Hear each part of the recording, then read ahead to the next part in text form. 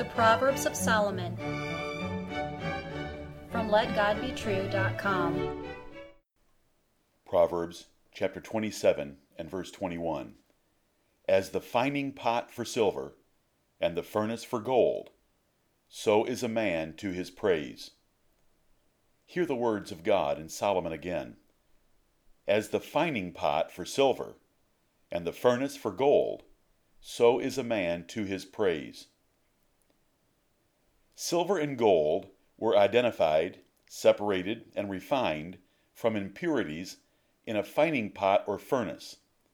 There, the trial of great heat separated base metals from these precious metals. The end result of the hot trial left only the pure metals that were ready to be used for fine jewelry. Praise is a fiery trial for persons. If a man has a base or weak character, praise will make him proud, conceited, or overbearing. If a man has precious or strong character, it will not affect him at all. He will continue in his modest and humble course, glorifying God and being thankful for any good that he might be able to do toward others. Praise creates a severe test of your soul. Praise will reveal what kind of a person you are. It will prove either a spirit of godly humility or a spirit of devilish pride. Do you crave the praise of men? Does it greatly warm your soul? Or do you know full well it is not quite true? Do you fear it? Do you fully understand that anything you are or have is a gift from God? Listener, what do you have that was not given to you? If what you have was a gift from another, from God, how can you be proud or take glory in it as if it were your accomplishment? The only difference between you and others is God's gift. Give Him praise. Those taught by the Holy Spirit will recognize the great danger in praise. You should carry a sign saying you are flammable, to keep the heat or spark of praise at a distance.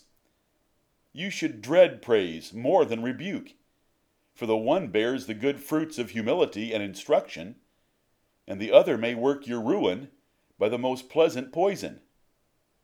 A seed of pride lies active in the most sanctified soul, and just a little praise can be enough to water it into rapid and extensive growth that will choke your fruitfulness and bring judgment.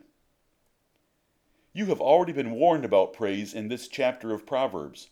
First, you were told to let others praise you, making no effort to get the word out yourself. That was in verse 22. Second, you were told that rebukes and wounds from friends are better than love and kisses of flattering enemies, in verses 5 and 6. Then you were taught to ignore excessive praise and flattery, for it is more like a curse than a blessing, verse 14. Do you understand and practice each of these warnings about praise?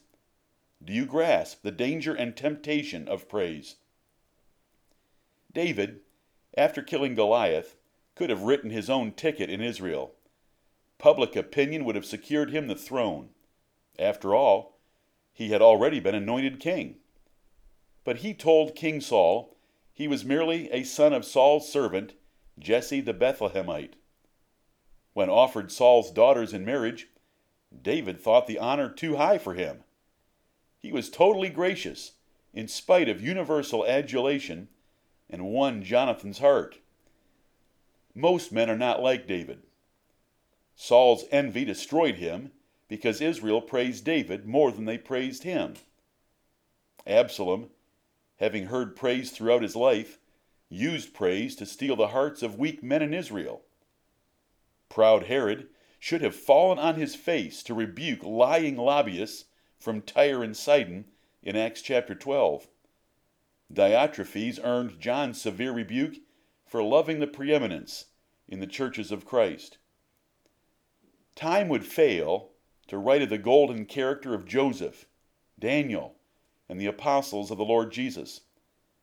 The first two did not let exalted offices affect their modest and holy spirits. And the latter group, the apostles, who with miraculous power to heal and resurrect were praised as gods, strongly rejected any such attention. Due to the nature of a bishop's office, that is, a pastor's office, a candidate cannot be a novice, lest the public esteem of the work become a snare to his soul. Satan was puffed up by his exalted position and aspired to be like the Most High God, and he is a perpetual example of the danger of pride and God's severe condemnation of it. The wise man Agur, though a prophet included in this book of Proverbs, counted himself horribly brutish. You can read it in Proverbs chapter 30, verses 1 to 3. King Solomon thought himself a child, without ruling ability, in private conversation with God in 1 Kings 3. And the greatest apostle, Paul, considered himself less than the least of all saints and the chief of sinners. Consider also the blessed Lord Jesus Christ, who left the throne of glory to become a servant among men. He even requested that his glorious miracles not be spread abroad, for he was not the least interested in the praise of men. Prepare yourself ahead of time, dear listener, so that when the deadly elixir of praise is offered, you may politely and deftly direct the attention to heaven, from where all blessings descend. You are nothing without God, and you should give him all the glory. Amen.